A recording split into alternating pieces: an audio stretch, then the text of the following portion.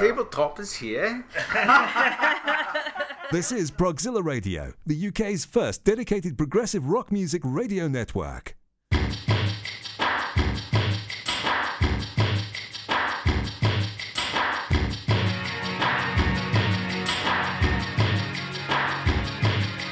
You're listening to Tabletop Genesis, a podcast by Genesis fans for Genesis fans.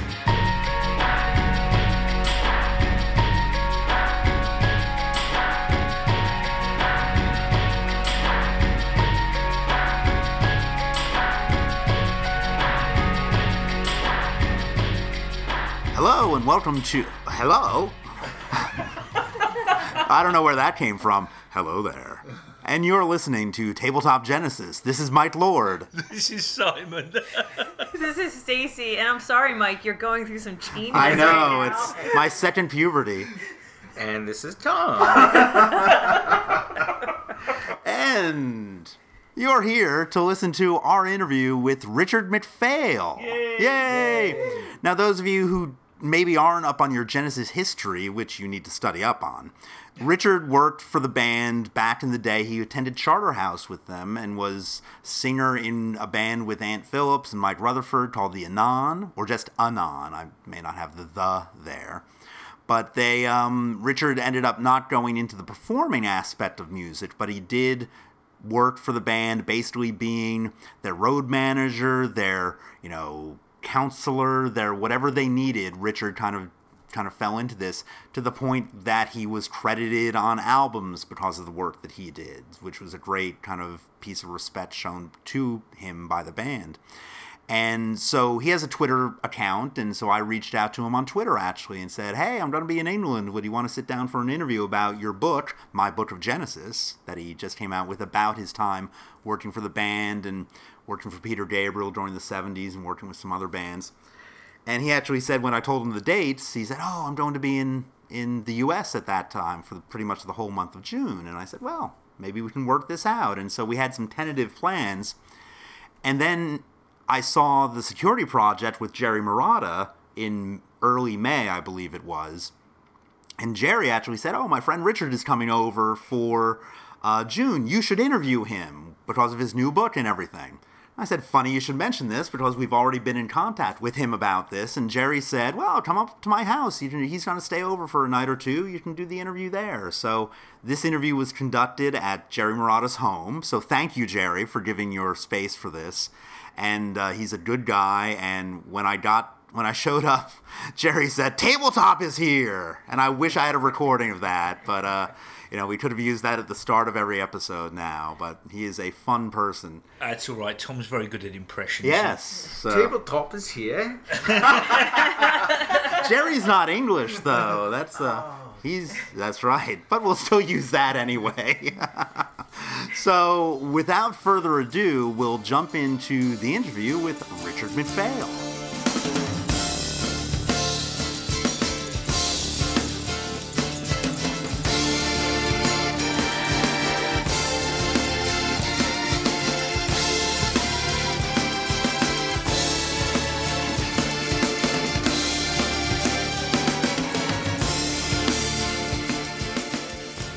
Richard MacPhail. Hi. How are you doing today? I'm doing extremely well, thank you. Well, thank you for coming to Tabletop Genesis. Well, thank you for inviting me. Yes, and so that everybody knows what's going on, we're actually at Jerry Marotta's house, Jerry and Richard are friends, while Richard is over here doing family stuff in the U.S., I think is the... Yeah, officially, as far as the Taxman is concerned, this is a book tour. It's a book tour. Well, it's good because we now have audio recorded evidence of this. Exactly. So we're here to talk about your book, The Book of Genesis. Yes. So, and I read this, obviously, and I thought it was a really great perspective on the band's early years from someone who was obviously there. Yep. And was very close friends with everybody, but was not on the musical side because you were there for a lot of these things, but you were there on the business, roadie, touring end. Basically everything that wasn't writing and performing the music. So can you talk a little bit about how you met the guys at Charterhouse? Well, Mike Rutherford came up with a good phrase because I interviewed all the members of the band for the book. Right. And we were talking about this because you tended, we all had houses that we lived in. Right. So you knew everyone in your house. Mm-hmm. So that was a vertical line from 13 age to 18. Okay. So you knew all those people. And then there was a flat line where all the people of your age whose classes you were in. And we were all of the same age. We were all born in 1950. Right. Except Phil, who was born in 51. Sure.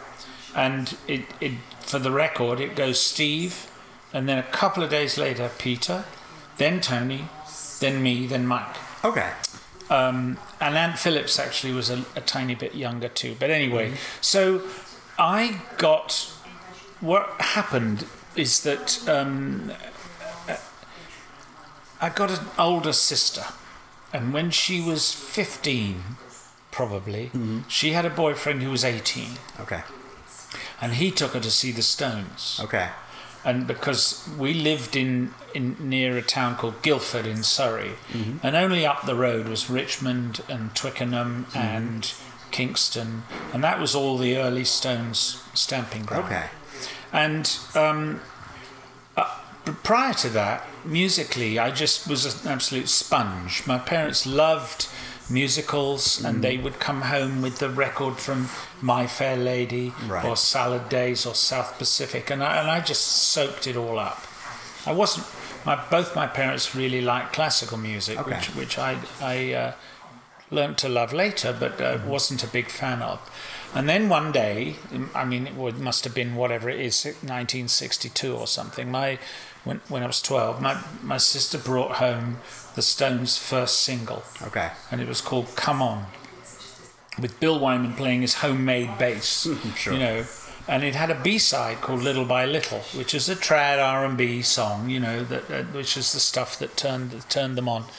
And I played that song and just absorbed it. But, hearing the Stones changed my life, Right. Everything just took a huge lurch to the left, as it were. And so I went to Charterhouse when I was 13. And as Mike said, there was a kind of underground of people who were into music, and we sort of found each other because we weren't in the same house, except actually Ant, Peter, and Tony were in the same house, okay, and Chris Stewart actually. Okay. So in fact, 4 of the original members of band Genesis were in the same house, but I met Ant, and he already had a band from his prep school. And it's important, Anthony Phillips, his name has sort of been lost in the mists of time a little bit, but the true fans know who he is, and sure, they love his music and everything. But he was an absolute giant in terms of music, but in terms of composition and just playing. He could play anything. And we used to go down to the record shop in Godalming and get them to, they had booths, and they would get them to put a record on that we wanted to cover and persuade the guy just to play it again. And he only needed to hear it twice, and he could get it. And so we'd go back and rehearse, and I was always astonished by how talented he was. And so Mike, Ant, Rivers Job, and Rob Tyrrell and we formed a band very much based around the Stones. Right. And we were called, I thought it was terribly clever. I came up with the name Anon, like a poem, that you don't know who wrote it like that. And it wasn't clever at all. It didn't work because nobody could cope with the fact that there wasn't an article. They had to call us the Anon. Right. So it was a dismal failure as a name. Right. But the band was good, right, because Anton, and Mike talks about. He says, I could play a guitar, but I knew about 3 chords. He said, I learned everything I know from Ant. Right. And they did a lot. They went on to do a lot of wonderful stuff together. Sure. All the jangly, the 12 strings and the unusual tunings, and what turned into the musical box, Stagnation, all that stuff, was very much Ant and Mike's great sort of inspiration.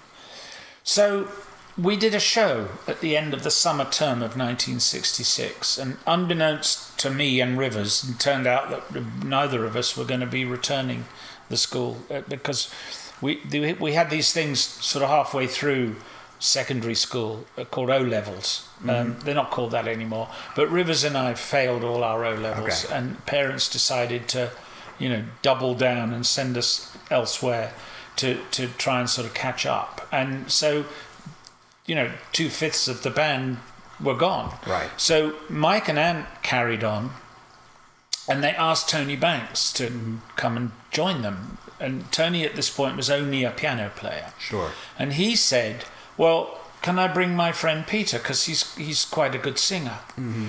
So that's how Genesis got started. Yeah. Kids at school, so it's school band. Yeah. And they were initially called the Garden Wall. Right. Okay. And they played in this concert. So Ant played in both bands. Right. And Tony was playing the grand piano, which was down on the floor. Right. We couldn't get the piano on the stage. And as he says, it was only when I played the intro to When a Man Loves a Woman, because Peter was a big soul guy. Yeah, sure. Nina Simone, Otis Redding. Yeah. Those are his. And did everyone sort of lean forward and realise that there was a guy playing down on the floor? And Tony was only a piano player then. It was much later that he became an organist and then all the other things. But he had this knack of sort of mastering everything to an incredible degree. So I left the school, but I kept in touch with them because Ant was my best friend. Right, sure. And I followed. So I then had this whole other life at this other school, and then that wasn't a great success. And my desperate parents sent me to Israel to work on a kibbutz. I'm not Jewish, but and everybody thinks when I say this that you must be Jewish. I'm not. My sister had a friend who very successfully had a time on a kibbutz in Israel. So 1968. I was there from April to September, working on a kibbutz in the south of Israel, which now is constantly bombarded by Katyusha rockets from Gaza, because they're Gaza's just down the road.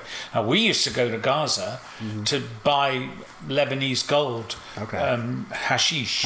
And so we that's where I learned to enjoy smoking dope. And I came back to England and then did some other stuff. And in the summer of '69, I went down to Ant's house where the band were rehearsing. Right. And I was rather shocked at how good they were. Because at this point, they were just my school friends, Right. And then I suddenly thought, actually, this is quite good. And so this is when John Mayhew was with them on drums at this point? Okay. Already the third drummer. I mean, yes, exactly. Where did Spinal Tap get the idea of having all these drummers? Right. So my parents had a cottage. Okay. Deep in the woods, but only an hour from London. Mm-hmm. And it had been burgled that summer, and not unreasonably, being quite remote. My mother didn't want to go back there, but my parents decided that they were going to sell it, but they'd wait till the spring because they thought it would sell better with all the trees out and everything. By this point, it's like September. The autumn is coming, and I somehow persuaded them to lend us the cottage for the winter till it went on sale, and it was a huge turning point because Peter was scheduled to go to the London Film School. He was going to be a film director. Right. I dread to think, when you think of some of the costumes he came up with for The Lamb, what his films would have been like. Yeah. One of these great inspirations as a filmmaker was a guy called Jodorowsky. Yes. Not well known, but he made. I mean, they really were like westerns on acid. Right. Crazy stuff. Yes. And he dragged me off and Jill to see a film much later called El Topo. And that's what inspired Peter. Right. So, it may or may not be a good thing that the world hasn't had to deal with Peter Gabriel's making movies. You see some of that thread of filmmaking in miniature, I guess, in some of his videos later on. Quite. The imagination of those. Absolutely. Yeah. And it was kind of instrumental, actually, in him leaving the band, but that's another story. Sure. Anyway, so... I said, listen, guys, let's do this. And Mike Rutherford said it's when we became a band. Yeah. Because, they just had time. Right. They had time, just about enough food to live on. Yeah. And I was the chief cook, bottle washer. Right. I got my driver's license. I was a roadie without a driver's license, Yeah. and I got my driver's license. Mm-hmm. And on the first outing, crashed the van. Anyway, Usually it doesn't help you keep your job if that happens. I know. But it I probably should have been was good fired connections. many times over. Anyway, we stumbled along, and they had a lot. They were very hardworking. Right. And as Ant said, we never went down the pub. There was a pub at the end of the road. Apart from anything else, we had no money. Yeah. We were all absolutely just skinned. There'd be odd weekends off, and everyone would go home to their parents, and a lot of them would come back with great boxfuls of Red Cross parcels of food that Ant's mother would raid her freezer and send me sweetbreads, which I think are calves' testicles or something. Yeah, it's the innards. It's the stuff that doesn't get What used the anywhere hell are you else. supposed to do with those? That was interesting. Anyway, we survived, and long story short, we got a contract with Charisma Records. And So that was when I guess a lot of the material on Trespass was generated. the whole of in Trespass that time. was So- written or completed at the Cottage. Right. It's very much the output from the Yeah. Cottage. And in the spring of 1970, Strat, Gail Coulson, John Anthony came to see us and liked what they saw and signed us up. Yeah.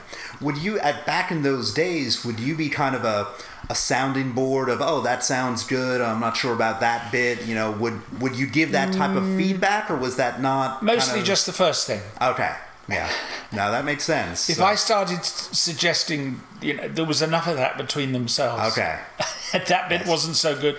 That's probably a good way to stay safely neutral Yeah, and encourage what's good, but just let other I things think that go. was important. I think Yes. that was important. So that's how to answer in a very long-winded way. No, that's good. The question you asked me is how I got involved. Right. And so from there, your role evolved into this Well, much be-all, formal end-all road of- manager. Yeah. And the thing is that the deal with Charisma involved Tony Stratton Smith being our manager as well. Okay. Now, I always thought that was a bit not sure about, because traditionally, and as they went on, they got Tony Smith. Yes. You have a manager Yeah. who is, and he's the one who goes in to fight the band's corner with the record company. Right. And you've got this triangular arrangement. Yeah. Whereas, it was all in Charisma's lap. Yeah. So in a way, I fulfilled that role. Right. And that's when I started working with Gail Coulson, because Sure. she was Strat's PA. And I first met her in the spring of 1970. And we've been very good friends ever since. And she's been terribly helpful. Right. And inspiring with the book. Sure. Coming up with every time I get stuck with anything, I ring Gail and say, "Well, what do I do now?" And she said, "Oh, you need to speak to Right. so-and-so." Well, it's good to know people who know. Well, that's that the thing world, is it's a resource, isn't it? Yes. So, she's been wonderful. Yeah. But on the other side, if that was potentially a disadvantage with Strat, the other band, one of the other bands in the stable, were called Lindisfarne. Sure. And at the time, they were having hit singles left, right, and centre, number one albums. They were really doing well. Right. And just to put it bluntly, they were the Charisma cash cow. Right. Because all the money that Strat earned from Lindisfarne, he just ploughed back into Genesis. Yeah. And so, after a few years, we were heavily in debt to Charisma. Yeah. But that wouldn't happen nowadays. Right. There's no way that you'd get that kind of support, because Trespass came out and it didn't set the world alight. Sure. Then Nursery Crime and then Foxtrot, and each time it was a little better. Right. And it wasn't until Selling England where there was I Know What I Like, Yeah. and there was a hit single. That was their first top 20 single. So it was a real slow build. Yeah. And it was supported by Strat was just unwavering. He loved the band, and he knew that, like I do, that they were going to be big. Right. Well, that was something when I talked with Tony Banks back in London. He had said, when I had a copy of From Genesis to Revelation, he said, "Thank God we didn't become famous then." Yes, well, because we would have destroyed never them. have done anything. I've always said that. Yeah. I've always said that. And thank God also that they signed this insanely appalling contract with Jonathan King, and they were all under 18. Right. So Ant's dad just got a solicitor, and it was annulled. Right. And that was that.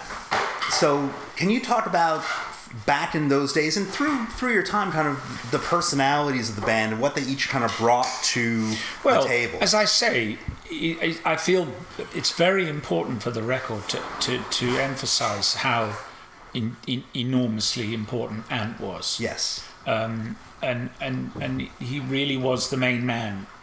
I don't mean he did all the writing, but there was something about his spirit and his confidence, and you know, he sort of knew no boundaries, and the others he kind of dragged them along in his wake.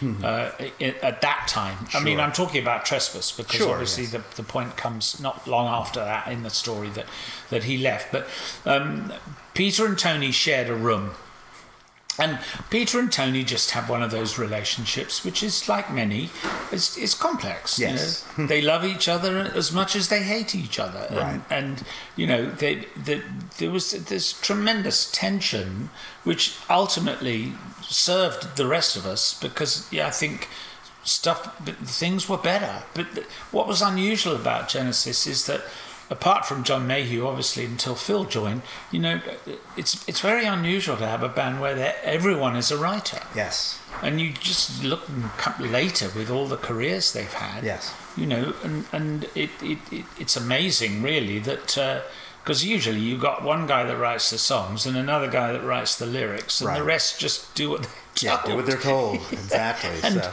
And they're happy to trail along and Right. rake in the millions that Yes. go with it. But you know, Genesis were not like that. So there was a lot of fighting and a lot of sort of buttoned up English public school stuff. It's obviously, you know, everyone's heard this. It's one of the things Sure. that Phil found so funny. Yeah. Because he's just not like that, you know. Yeah. And people would suddenly, you know, storm out of the room, and Phil would go, "What happened? You know, what's going-" Right. You know, Something anyway. something from 3 years previously triggered somebody about these things. Exactly. And So it was a crucible. Yeah. And it was a pressure cooker. Yeah. So And I was just going to say one other thing is Yeah. that Peter already had a girlfriend who he married quite soon after. That's Jill. yeah.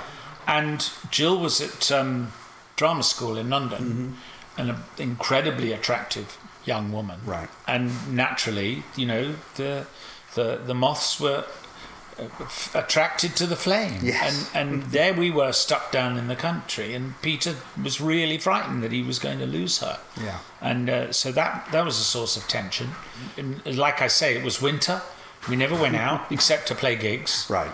And it was up 35 steps, which were covered with wet leaves. Right. And it, you know, everything had to be, all the gear had to be humped down in the van, and then off to the gig, and then back up again. And musical equipment is not known for being light and portable, especially back in the day. Yeah, So. I mean, I'm very glad that we didn't have the Mellotron at the cottage, because that was a monster. Right. You know, there's a whole chapter in my book Yes, about the exactly. Mellotron. Yes. The fun we had Yes. trying to get it in and out of gigs and all the rest of Yes. it. But then we get to the transition of Ant leaving, and So then, in the summer of 70, right, Ant announced that he was leaving. Now, I knew he was struggling. He just developed the most dreadful stage fright. right, And it wouldn't matter if we were only playing to 15 people, you know, which mostly we were. Right. And he talks about having an out of body experience Yeah. at one particular gig, and you know it caused him to get what we call glandular fever. I think Right. mono is what. okay, sure, yes, Yeah. okay, yeah, And so he was really unwell, yeah, and he just thought, I can't go on. I'm just going to let everybody down. yeah, So Trespass was recorded. yeah, And it was that sort of summertime when the album was in the band and we were doing some gigs, and he told Peter that he was going to leave. right, So we were playing at the Marquee And after the set, Ant which is a club in Soho, in the centre of London. And everybody played at the Marquee in those days. We were opening for someone else, and I don't remember who. They've probably gone by the wayside by now. But so all the gear was on stage, and the van was empty. Ant just took the tube home, you know, and we had a sort of war cabinet, Peter, Tony, Mike and I. And, you know, Peter said, Ant's leaving. It was a big shock. And then I suddenly realised that they were all seriously considering giving up. Right. You know, and that just underlines my point about how important Ant was back then. And I just sort of listened to this going around in the van, and when it came to me, I just said, "No bloody way! This is nuts. We've got Charisma, we've got Trespassers coming out. You know, it's just too good. We can replace Ant." Yeah. And at that point, Tony said, "Okay, but if we're going to do that, we should get a better drummer." Sure. Because John Mayhew was fine. Yeah. But he's just not the drummer that Genesis needed. Right. You know. I mean, it's always talked about that he had kind of had to be told what to do. And Tony was fed up with doing that. Yeah. And and then that was the stroke of genius. Right. And it turned out to be much easier to get another drummer. Yeah. Phil was already, you know, he'd been in another band, Flaming Youth, and had a lot of money lavished upon them, but it had gone nowhere. Right. From our point of view, thank goodness. Yes. And he was actually earning a living as a drummer. Right. You know. Yeah. And you know, he's an unbelievably hard worker. Yes. And hustler. Yes. And you know, he just was that from the get-go. Yeah. And so, you know, we advertised in the back of the Melody Maker as always, and he came and interviewed and auditioned. Typical Phil. He got there. We did the auditions at Peter's house outside London, and he got there at first thing. I mean, I think his thing was at 11, and he got there at 9. There were 2 people before him. Sure. It was a hot day. All the windows were open, and so he went and sat by the swimming pool. Right. He he swam in the pool with Peter's sister Anne, and I was talking about this, and Anne said to me, and does he remember the beautiful young girl in the bikini? You know, I said, funnily enough, I don't think he did. Anyway, exactly. Phil being Phil, he heard the other 2 auditions, and of course he just knew what to play. I mean, the minute he sat down, set up his kit, bloody left-handed, so annoying, because we could never, you know, I always love to have a bit of a bash behind the traps, but much to everybody's great relief, nobody could play his drums because they were all the wrong way around. Anyway, and he just, you know, I mean, there was no question. Yeah. So it was unbelievable, and it took us a lot longer to get Steve. Yeah. I've read that Roger Taylor was considered at one point, or was he like was. Maybe as a name, but not. I don't know if he ever auditioned. He wasn't there that day auditioning. Okay. And we only ever played 1 gig with Queen. Okay. And in fact, I don't know who. Brian May's a big Genesis fan. Okay, yeah. And we played at a place called Ewell Tech. It was near Epsom, southwest London. And there was top of the bill was Keith Hartley, who was a drummer that had been with John Mayall. And he left John Mayall and started a band. Okay. It's so funny when you look at the bills for these things. And top of the bill. Yeah. And they're bands that you've just disappeared completely. I have no knowledge of that person. No. And Genesis and Queen. Queen and Genesis. Right. And we went on first. And then I was packing up the gear. Yeah. And there was Queen. Now, Freddie was not the Freddie we all came to know and love. He was sat behind an electric keyboard and just played. Okay. And on the 8th of July, 2011, Twickenham, 2007. Sure. Okay. The not so good gig of the 2 that I went to on that tour, Brian May was backstage. Right. And I said to him, "Do you remember Ewell Tech?" And he said, yes, you know, I think that was the night that we met John, our bass player. Okay. And it was the first time he played with them. Okay. But there was also a story later going around that they tried to nick Phil. Okay, I hadn't heard that, so No. that's interesting. Now, whether that's apocryphal or not. Sure, yeah. But Yes definitely did have a go at yes, picking Phil. I've read that. so. But Phil respected Bill too much, Bill Right, Bruford. sure. So probably turns out that we were unbelievably lucky that we kept Phil as long as we did. It's always the... Because yeah. you didn't, it's no brainer. You know, you had to hear him play and realize, Jesus, he's amazing. Right. Because by now I was mixing the sound, and I just, I mean, I'm not saying I didn't pay attention to the whole thing, but I would just listen to Phil. Sure. Because he always did something different. Yes. And it was just always interesting. Yeah. By this point, we had no idea that he was going to blossom into the songwriter and all Right. the rest of it. Of course. Well, what can I say? Global superstar. Yeah. A member of a club which has 3 members, which are people that have sold 100 million albums as part of a band and 100 million albums on their own. And the other 2 are McCartney and Michael Jackson. Yes. Yeah, it's good company to be in. I think that's quite a club, isn't it? It is. Anyway. And honestly, it's probably not going to get any bigger than that at No. this point, the way the records are and everything. No, exactly. So, Well, the way the business is. Yeah. I know. That's it. Yeah. It's set in stone, that one. right. So you're working with the band. You're doing mainly the road managing at this Yes. point, and kind of being. I mean, there was a man called Fred Munt, who was the general manager at Charisma. Okay. Who actually married Gail Colson. Okay. And he'd been the roadie for the Bonzo Dog Doodah band. Okay. Sure. Viv Stanchel. Yes. Yeah. Absolute madman. And Fred taught me everything I knew. I mean, he just taught me how to be a roadie. He was Right. fantastic. He's my mentor. Yeah. And no longer with us. Gail told me the other day. And Okay. So, and there was a sort of ongoing roster of friends that would help out for Yeah. a few months, and then and we had a Ford Transit, and there was a spare seat in it. So and the band car was something called a Hillman Imp, Okay. which was small as the name sounds. Sure. It was really a squeeze for 4 people. Yeah. So Peter, Tony, Mike and Steve would go in the Hillman Imp, and Phil would come with us. Okay.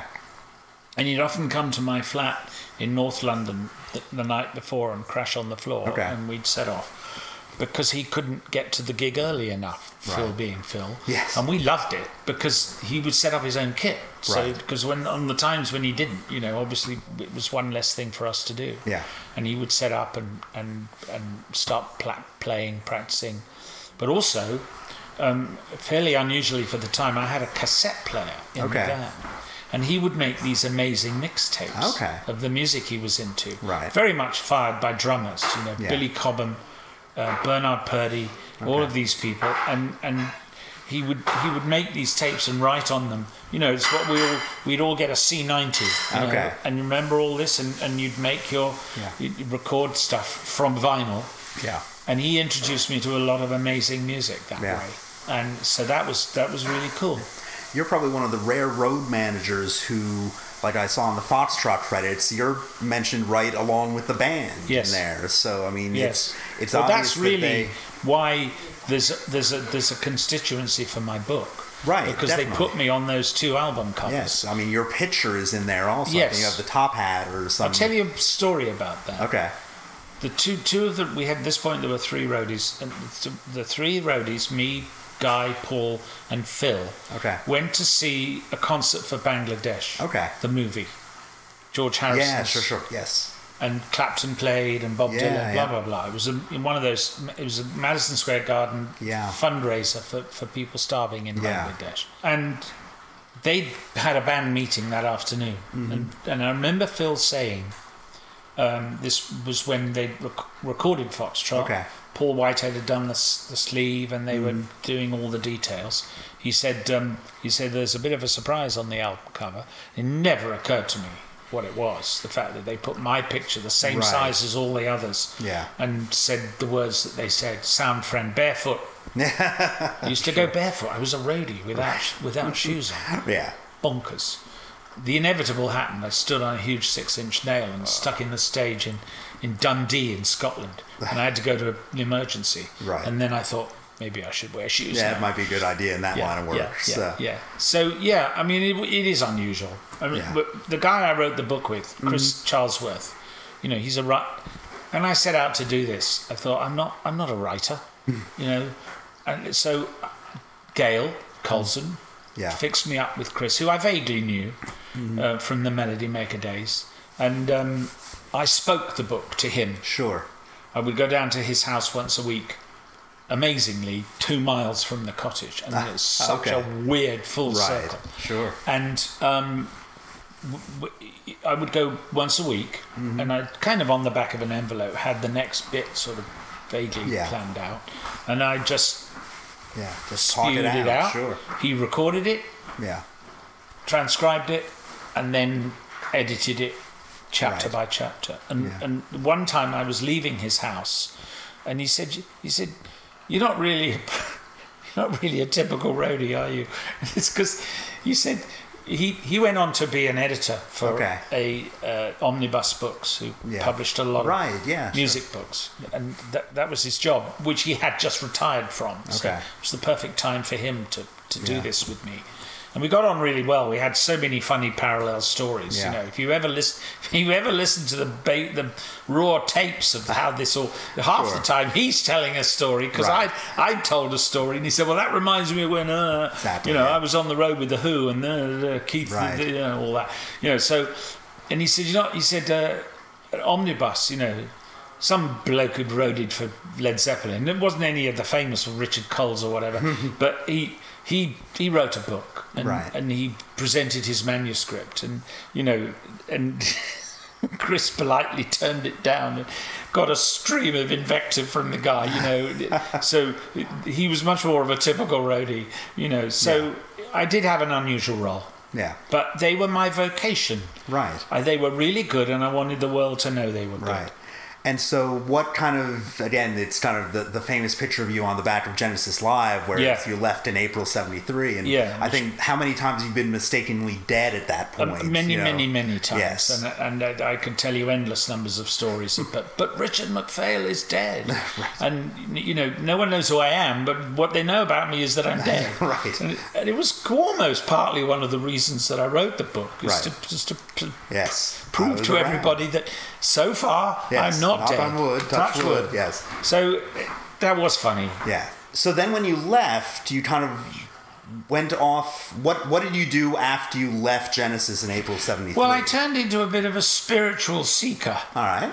And it was the 70s. It was the 70s, and I did a lot of those courses, and a lot of which originated over here. Sure. And stuff, and I got into doing encounter groups, and I lived in a squat, in a sort of commune, with 8 of us, and stuff. And then, so I was happily sort of doing that. And the next thing that happened is that the band had a lighting guy called Les A.D. Okay. And he got busted. Okay. About a week and a half before their biggest to date American tour. What was it? 74-5. That would have been the Lamb tour at that point? No, before that. Oh, it was the Selling England England tour. Okay.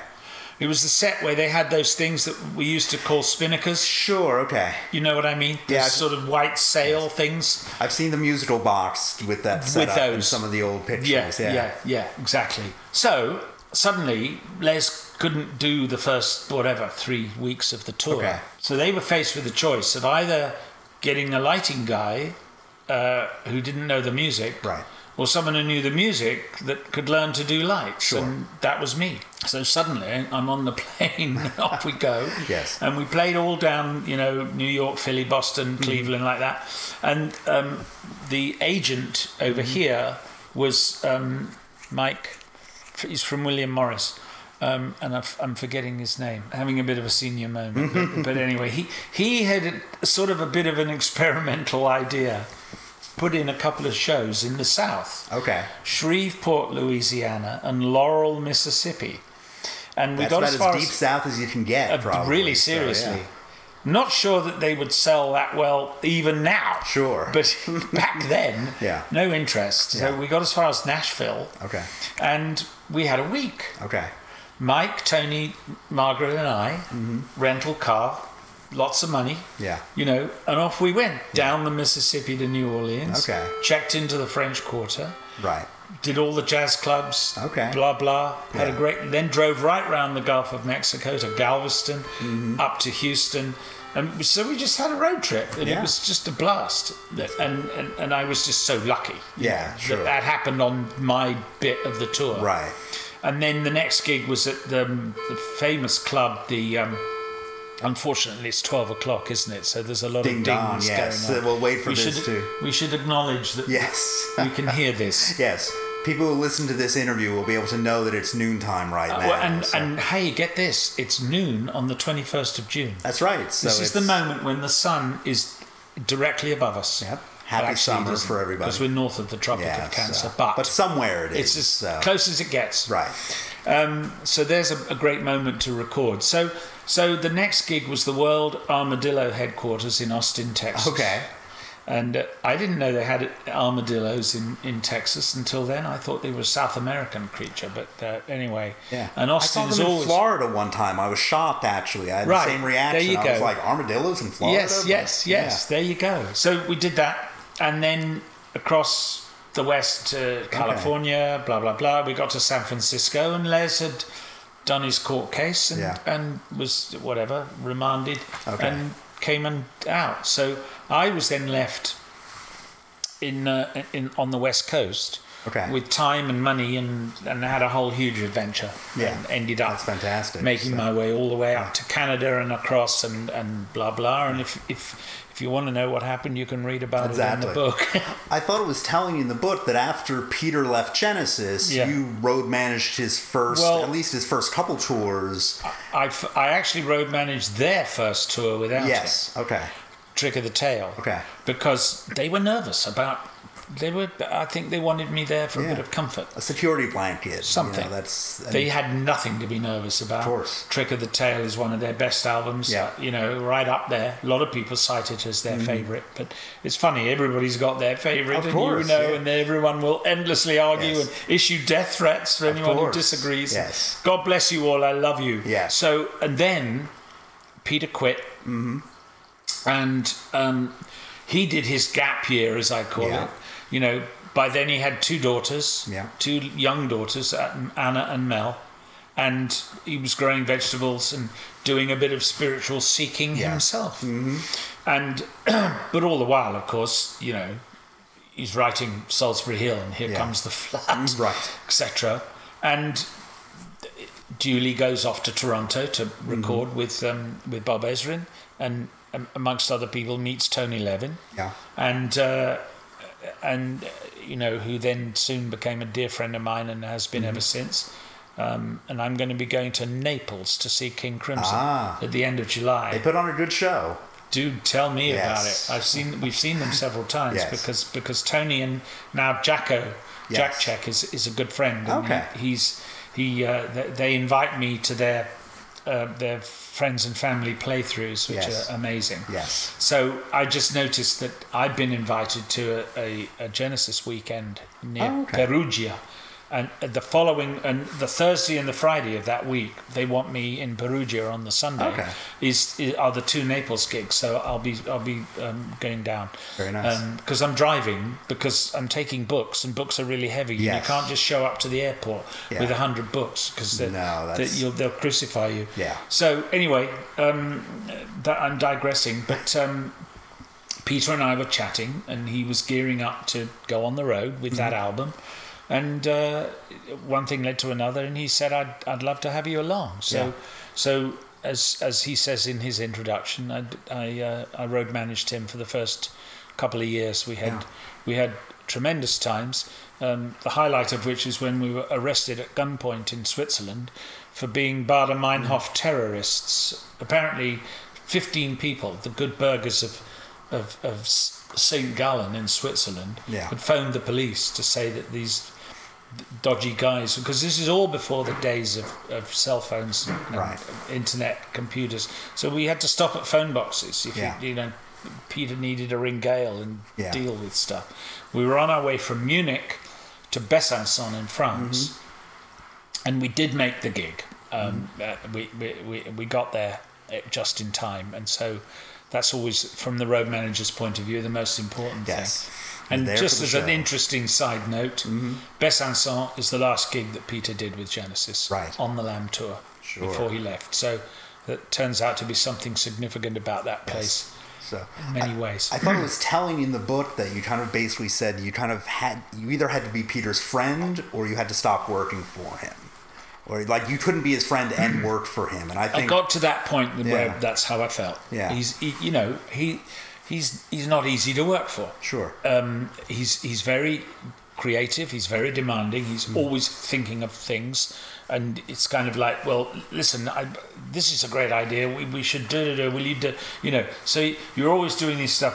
There's a guy called Ed Bicknell who managed Dire Straits. Okay. And Peter asked him to manage him later on. Sure. And he said, I'll only manage your music activities. He Okay. said, I can't be involved in all the 101 All the other other things. things, right. WOMAD. And I mean, the list is as long as it. Yes. Real World Studios, it just goes on. And he's always got a million Yes. fingers in a million pies, and God bless him. But I felt like it was going to be tough to maintain my friendship, and he's a very, very important friend. Right. And so I chose to be friends, and I'm pleased to say we still are. Yeah. And that's something that people you were in your late 20s at that point, early 30s, like sometimes Late 20s. Yeah, sometimes it's not. It's interesting that it's good that you were emotionally intelligent enough to realize at that age that yes, if I continue with this, we might still be friends, but it won't be the same. Well, that's a very good point that you make. Yeah. Because a lot of what I call my spiritual seeking was about developing a more emotional intelligence. Right. Because one thing that public school does not prepare you for is, being emotionally intelligent. And, Right. it's one of the serious problems with I'll just keep it to the UK, in my country, Sure. is that, a lot of the people running the country Yeah. are, excuse my language, fucked up public school boys. We're sleepwalking our way to the cliff top. That was a common theme with my discussion, talking to friends over there. Yes. That we both had our parallel Yes. shitstorms we were dealing with Yes. in some ways. Very So, well put. Yeah. So, but then, your book kind of stops around the 1980 time period. Yeah. I quit the business. Yeah. After going on tour with Leonard Cohen. Okay. Right. Having had a few, I did 2 tours with Peter Hamill, which were terrific, but again not without incident. And then Bill Bruford I did a tour Yeah, with. sure. And I had this time with Van Morrison. Yes. It was Read weird. the book for that. It's very It was entertaining. weird. Yeah. And then after the Cohen tour, I decided, it was 79, Okay. I decided to quit. And I had a whole nother career Yes. as in the energy efficiency world. Right. The green, because, I always say I'm a hippie. Yeah. There's 2 things I care about. There's music and the environment. And that's what my working life has been about. Those are 2 good things to care about. And then, for those of us who read liner notes, I remember seeing your name crop up on Digging in the Dirt. Yes. Where you did backing vocals, if I did. remember correctly. With Peter Hamill. Yes. And Ayub. Yes. So how did that? I mean, I know you're friends with Peter, but how did that happen? He always knew that we'd had talks about whether my singing could have gone further and and all of that, and and that's again something I talk about in the book. But we were chewing the fat one evening, and he invited me to come and do backing. I mean, he knew I could sing in tune because Right. he'd heard me. Yes. So and that was a really lovely thing Yeah. to be invited to do. We actually did a bit of backing vocals on The Blood of Eden as well, but they ended up on the cutting room floor, as they say in the film business. Yes. And I also did sing backing vocals on Your Own Special Way. Steve's. Right. He revisited that. Yeah, the first revisited album. Okay. Yes. All right. So we've all remained friends. Yes. And as I say, that 4 out of the 5 of them showed up to my book launch, which Right. I was very grateful. And I'm for. sure if Phil had been in country, he probably He was in the country. Oh, was he? Oh, actually, okay. I knew the best chance. I had the best chance of him being there. Okay. But the thing is, as Tony Smith said, he's not good. What he can't do is stand around. Yeah. And it was a standing around kind of event. Yeah. You know, and he had a big band meeting with Tony Smith and Mike and Tony Banks in the afternoon, and about 4:00, I think he genuinely intended to come. Yeah. And he just ran out of steam. And Yeah. Tony said, you know, you need to go and rest, which is absolutely the right thing. Sure. But to have 4 out of the 5 was incredible. That's great also. So, well, thank you for taking the time to talk to us today. It's we really a great appreciate pleasure. it. I encourage everybody out there to go and buy this book. It's because available on Amazon.com. Yes. And if you're not a fan of Jeff Bezos, you can get it from Barnes & Noble Yes. for the same price. Yes. There is a Kindle version also available, Okay. but not the Paperwhite, Okay. which is something I need to look into because people have complained about that. And the last thing I want to say, if I may, is Sure, that I have definitely. recorded an audio version. Excellent. And that will be on Audible, hopefully by the end of July. Excellent. Okay. And and I'm hoping that I can. I've asked Peter to read his foreword, Oh, okay. and it would be so cool to have it in his voice. It would be. That would But- be a nice little bonus there. but So. it may or may not. You know, he's a busy chap. Yes. Got a lot So, on his plate. Yes. So, you know, for the record, he hasn't said no and he hasn't said yes. Right. And we'll see. Yes. It's fine. So watch this space, and we'll let you know about that. So by the end of July, the book will be available in every possible format. Excellent. So, and it's doing well for you. Like, you feel- I have to say, I'm very pleased. Okay. Yes, it's the fans. Yes, certainly. It hasn't broken through into the wider world. Sure. And it may never. Well, These yeah, kind of it's- books don't it's a necessarily. very focused audience that Yes. it's for. Yes. So yeah. Well, fortunately for me, it's potentially quite a big audience. Yes, definitely. So, given the success of them separately and together. Actually, before we go, I'll do a quick lightning round with you. Just quick answer. Favorite Genesis album? I know, I'm putting you on the spot here. Okay.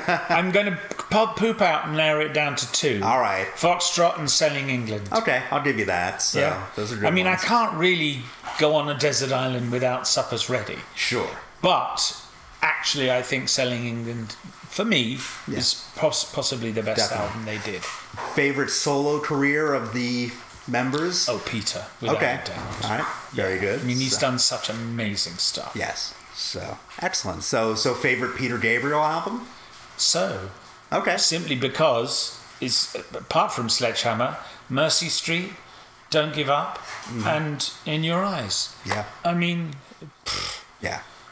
but I do. I would have add to Red Rain to that list, but yes. That's, Yes, you know, absolutely. that's, you know. Well, then you basically, it's the whole I album. know. isn't it? It's very easy. What a great album, and Yeah. how not surprising it was so successful. Yeah, definitely. So, well, Richard, thank you for this. We really It's appreciate it. been a real pleasure. Yes. And thank you for taking the time to come up from Jersey City and, Yes. and to see us. And thank you to all your listeners. Yes. So, have a good day, everybody. Have a good day, everybody.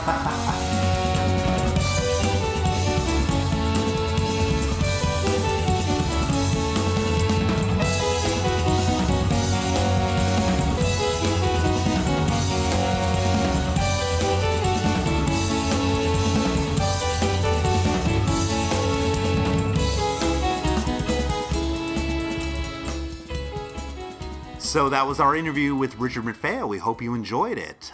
Comments from the tabletop. I think as fans of Genesis and you're going back over the live albums, fans will know that he was one of their live album. I think was dedicated, yes. and it said to Richard McPhail, who left in 1973. And I think, as a lot of fans probably thought at the time, oh, that means he died. So I'm glad you were able to ask him if that was true or not. So we cleared that up. We have definitive proof. Yes. This is that a he's tabletop exclusive. Richard McPhail did not die in 1973. It's the old Chevy Chase joke. Francisco Franco is still dead. Does anybody remember that besides me? Yes. All right, good. So yeah, I thought it was really interesting because he was able to share a lot, just as just as a regular guy who is friends with these rock stars. And But the thing is they're also regular guys. yes, that's the thing. I'm It's like, yeah. God, they're so regular. Yeah.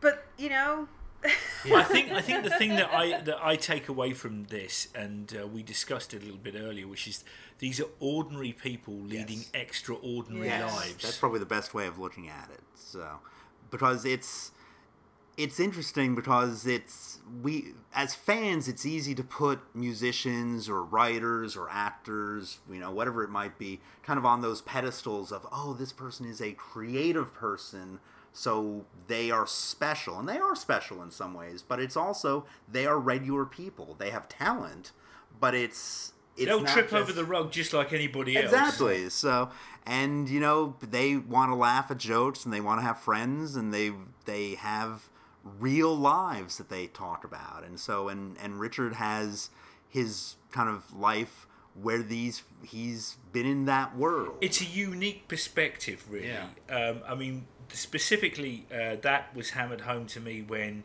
he was talking about being backstage with the members of Queen. Right.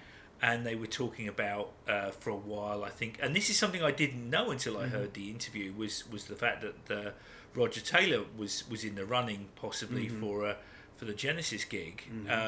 But it was just that whole business of him sort of like chatting with, I was about to say James May, but it is Different May. Different May. His brother Brian. Yeah, that's right, yeah. Just the whole idea, him chatting with Brian about sort of like those days. They were not big, huge worldwide stars at this point, just chatting about being in bands. And then all of a sudden you're having this conversation backstage when you're about to go on stage at a huge stadium. Yeah. And again, that harkens back to the idea that these are, just regular folks who slipped between the cracks and went somewhere special. Yeah. So, they're regular people, but they're also intensely driven and very creative people. And might be speaking from experience, but, being around creative person or persons for extended amounts of time does require some skills, and so Richard and medication, and Richard. So I applaud you for dealing with 5 of them at one time in the amount of time you did. Right, when there was a lot of hot-headedness back in the day. Exactly. So. But also, given that when you think about some of the egos that some bands have, like, this is our record, our pictures go on it, that's it. They had Richard's name on it. They had Richard's picture on it. Yeah. All the the photos you see of old school in '71 and '72. You think there were 6 members in the group, right? Because Richard's their buddy. Why would they kick him out of a photo just because it's the band? And he was just as much an integral part of probably their success in the early days of keeping them on track, driving them around, giving them a cottage to write. Somebody has to do that, that's exactly. Every band. Every band. I mean, I had a band in high school that's to remain nameless at this point, but part of it was that there was not an exactly. Part of it was that we played at like our high school student arts festival and things like that, but we never did anything else because we didn't have that person to kind of organize it for us. That's those of us who were the musicians were just kind of doing our own thing, and if one person in the band might have taken that lead, then it might have been, that's there's almost too much there. Power in one person, and you're 18, so that matters at that point. Absolutely. But the other side of it is that I think we've touched on this in previous episodes, that Genesis do have a reputation for being very good to their support staff and their crew and all the people that sort of like help you. Yeah. I've heard many tales from people that have been involved with the organisation who have nothing but nice things to say about how they were treated. Definitely. So, it's a nice group of people, and they are, I'll say treated fairly, I would say. That's, I think, the best. And within the record industry, that's not always the norm. So it's kudos to Genesis for doing it. I thought it was really touching when Richard told the story about hearing about the credit on Foxtrot that he was given, where he said, like Phil said, we had a meeting. I think you'll be interested in something that's going on. And that and it was fun that it was Phil was the one who told or alluded to it, but didn't come out right out and say it, because, again, drummers are kind of that person who are the lukewarm water in the band, making sure that everybody's together and everything. So there's your Spinal Tap reference, Tom. But it was really nice to hear that. And again, those are the type of stories that it's like, I never really heard how that happened, So it's it's very cool. And Richard was very giving of his time. And it's kind of like those ripple effects where, you know, a butterfly flaps its wings in Japan, there's an earthquake halfway across the world. And we just have to thank Richard for failing his O-levels. Yes. Because him and Rivers' job, if I think that was the other one he mentioned, they both failed and had to leave Charterhouse. Yeah. If they had continued, perhaps Anon would continue. Sure. And perhaps there wouldn't have been the collaboration between Garden Wall. Right. And none of us would be here today. Yeah. Or we'd be talking about Anon. Tabletop Anon. Yeah, our alternate universe selves would be talking about who are still selling out stadiums. Anon, Invisible Anon would be the album, or, you know. But yeah, I think they're like, Richard seems like a very content guy. He's had a very fulfilling life in a lot of different ways, and has been able to, you know, keep his kind of foot in the rock world and tell about his stories in that world, but also have a very fulfilling career in kind of the environment and kind of working with things that are very passionate for him. And he also sang backup on Digging in the Dirt.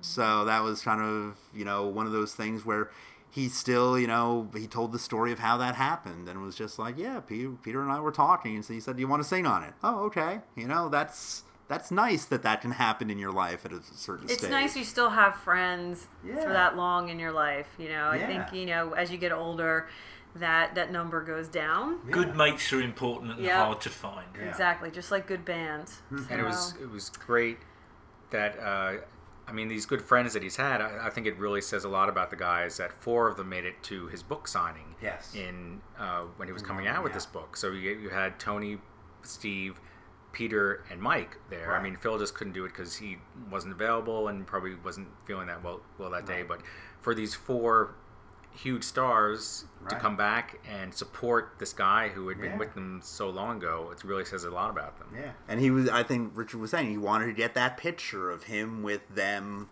you know, and the book there.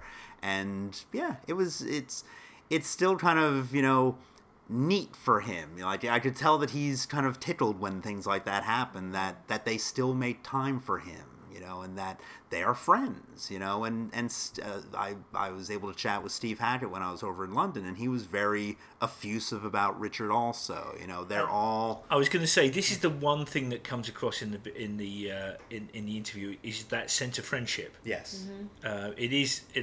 That's a paramount thing, and it's one of the things which I personally think of as allowed that band to flourish after the fact as well. You know, they're still quite a tight-knit bunch of people, you know, even though they might necessarily be separated by distance and business obligations. You know, they'll every now and again they'll come back, and this is the stuff that we don't see as fans. Yeah, it's people who just ring each other up and say, "Hey, can you go out for a curry?" You know, it's those type of things. Oh man, I could murder a curry right now. We have talked about going out for food after doing this recording, so now I want a curry.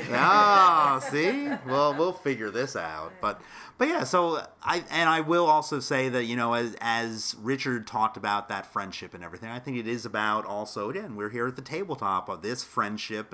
This band has brought together these friends around the table. I know I would make Tom sob with this, but it is something that I think you see this with maybe whatever band people are fans of. You find people within that community that you're friends with, but it is something that I think happens a little more with Genesis people.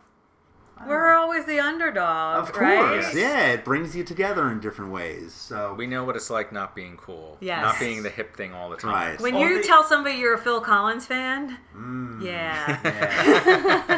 That said, there's the opposite end of that, which is those fans that drink the Kool-Aid and nothing can be criticised and stuff. Right. I'm not in that camp. Of course, and I think all of us on this show are like you with that, but that, you know, we are willing to criticize. Rugged and handsome. Well, that's exactly. So, and English. So, but yeah, so I think that's, you know, kudos to Richard. He has his own internet radio show called Radio Rich Pickings. And so you should seek that out. He is on Twitter, so you can find him on Twitter also. I should probably have that name for you all, but I don't. We'll post it on the links to him website, on and it'll this. be on the description for the episode. So find him. I think if you Google Richard MacPhail, you will find him fairly easily. And also, check out his book if you haven't had a chance definitely. to. So he's a good writer, and I think that... And he wrote it with somebody also, Chris Charlesworth, if I'm remembering correctly. I don't have the book right in front of me. But it's a good read, and it's kind of looking at Genesis history, which, again, if you're buying this book, you probably know the broad strokes of it. But it's from an inside-outside perspective. An inside perspective because he was there for a lot of this, and outside because he wasn't one of the musicians, but he was there for a lot of this. So, if anything, maybe it's a little bit kind of unbiased in that respect. It's a unique perspective he's bringing to it. Exactly, his own. So I think that, again, you get 5 people together and you get 5 different stories of how things went down. And with Richards, you get that 6th perspective. Right, he was kind of like the fly on the windshield. Oh, yes. Kill me now. On that note, I'm Michael Lord. I'm Simon. Stacy. And Tom. And we're happy to have brought you this special interview episode of Tabletop Genesis. Thank you for listening, and come back often.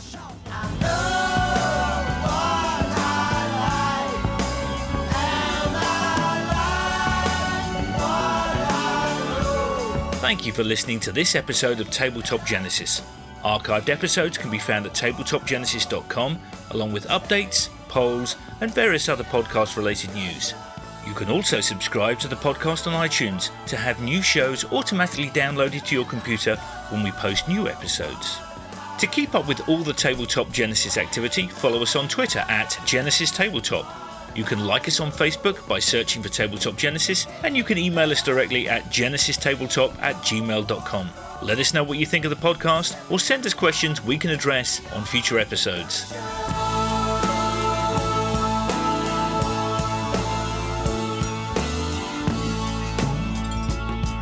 When the sun beats down and I lie on the bench, I can always hear them talk. Me? I'm just a lawnmower. You can tell me by the way I walk.